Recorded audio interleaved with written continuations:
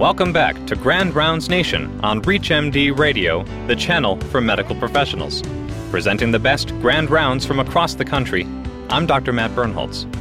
In this episode, we're continuing a recent session from the University of Arizona College of Medicine, titled Update in Cardiocerebral Resuscitation. Let's return now to presenter Dr. Gordon Huey from the University of Arizona.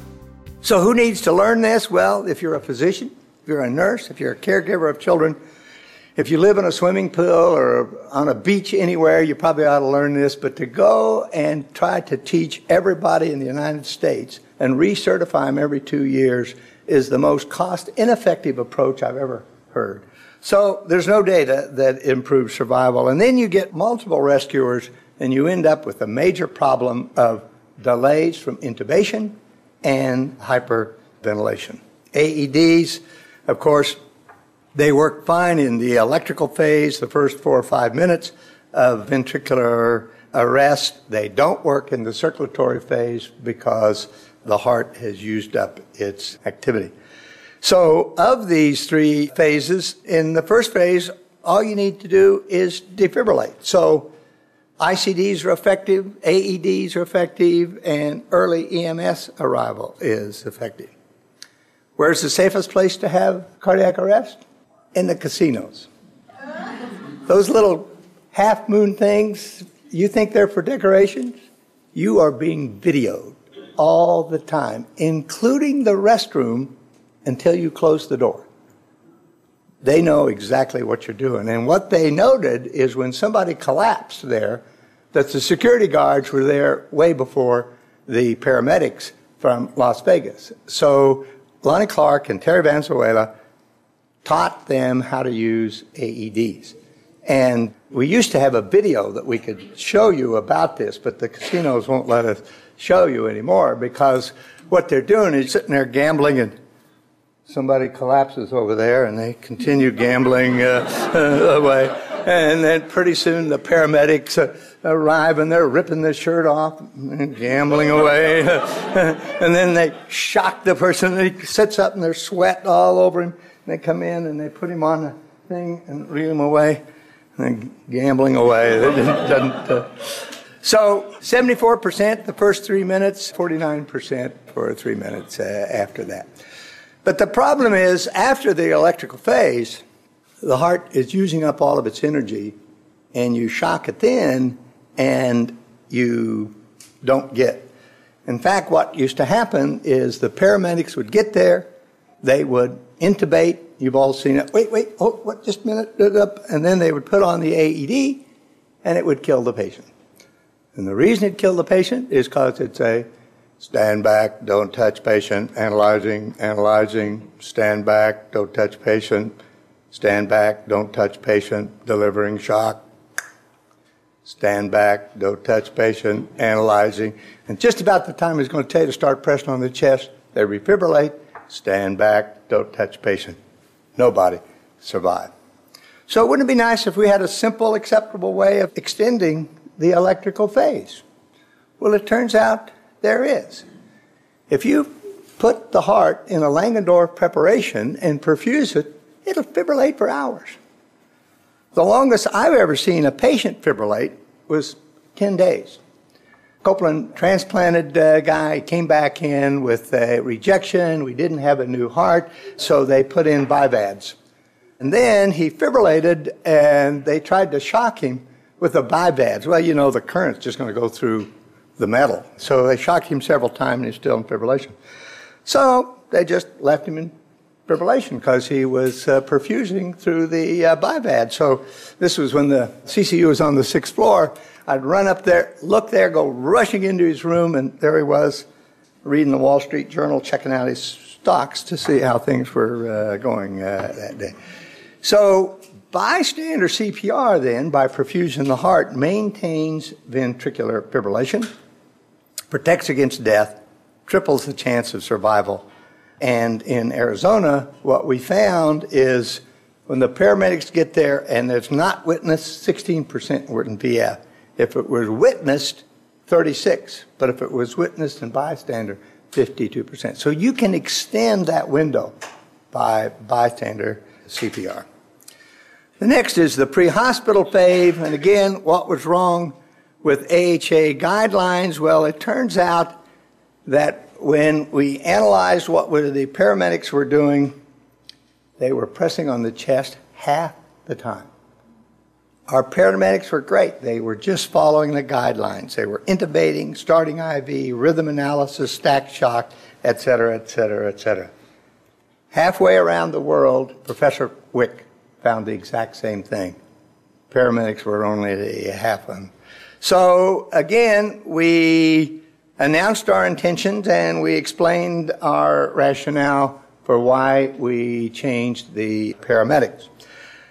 Dan Newbern, the chief, Carl and I both regret that this guy didn't get as much credit for having the guts to hear what we say, listen to what we do, and say, okay, we're going to change. So Tucson was the first to change.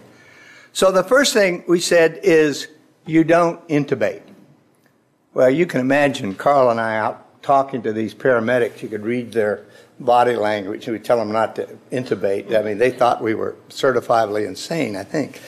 But based on our experience into the hospital, when I was a bit younger, we opened this hospital in November of 1971, I ran to every cardiac arrest there was.